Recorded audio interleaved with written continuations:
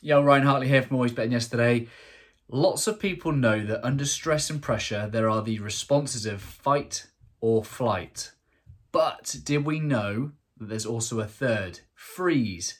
And if you've been following me long enough, you'll know that my inspiration for these things sometimes comes from the most random of places. So I've just been in the garden with my daughter, setting up the paddling pool, and she's just sat there. She's like, I am head lifeguard. And it took me back to a 16-year-old version of me when I was a lifeguard, and I froze.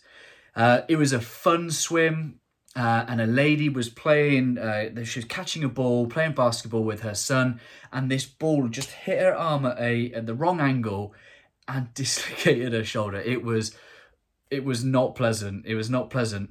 And I'm there responsible for her welfare, and I froze.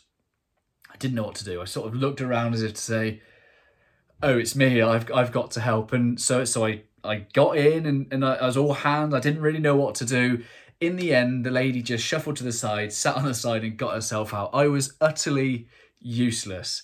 And that's what it really means for us as leaders, to be able to work on our mindset so that we can perform under pressure. I hadn't practiced performing under pressure, so when that moment came, I just froze. I didn't really know what to do. So the best leaders out there will really work on their mindset. The best sports teams, the All Blacks, they work on their mindset to be as best as they can off the field, so that when they go on it, they can perform under pressure. So if you lead a team, think about your own mindset. Think about, how do you get the best out of yourself under moments of stress and pressure? How do you enable your teams to perform under pressure? Have a little think about it. Hope the stories resonated with you in some way. Not only do we fight and flight under stressful situations, we can also freeze. And that might be most common in workplaces where stressful confrontations and we go silent. We miss the opportunity to share our viewpoint that might be different. It's very subtle. Keep an eye out for it. See who's freezing in your environment. See when you freeze yourself and you don't quite show up and take the action. Maybe there's stress and pressure in your entrepreneurial journey and you're not taking the action that you maybe otherwise would like to if you weren't so under pressure.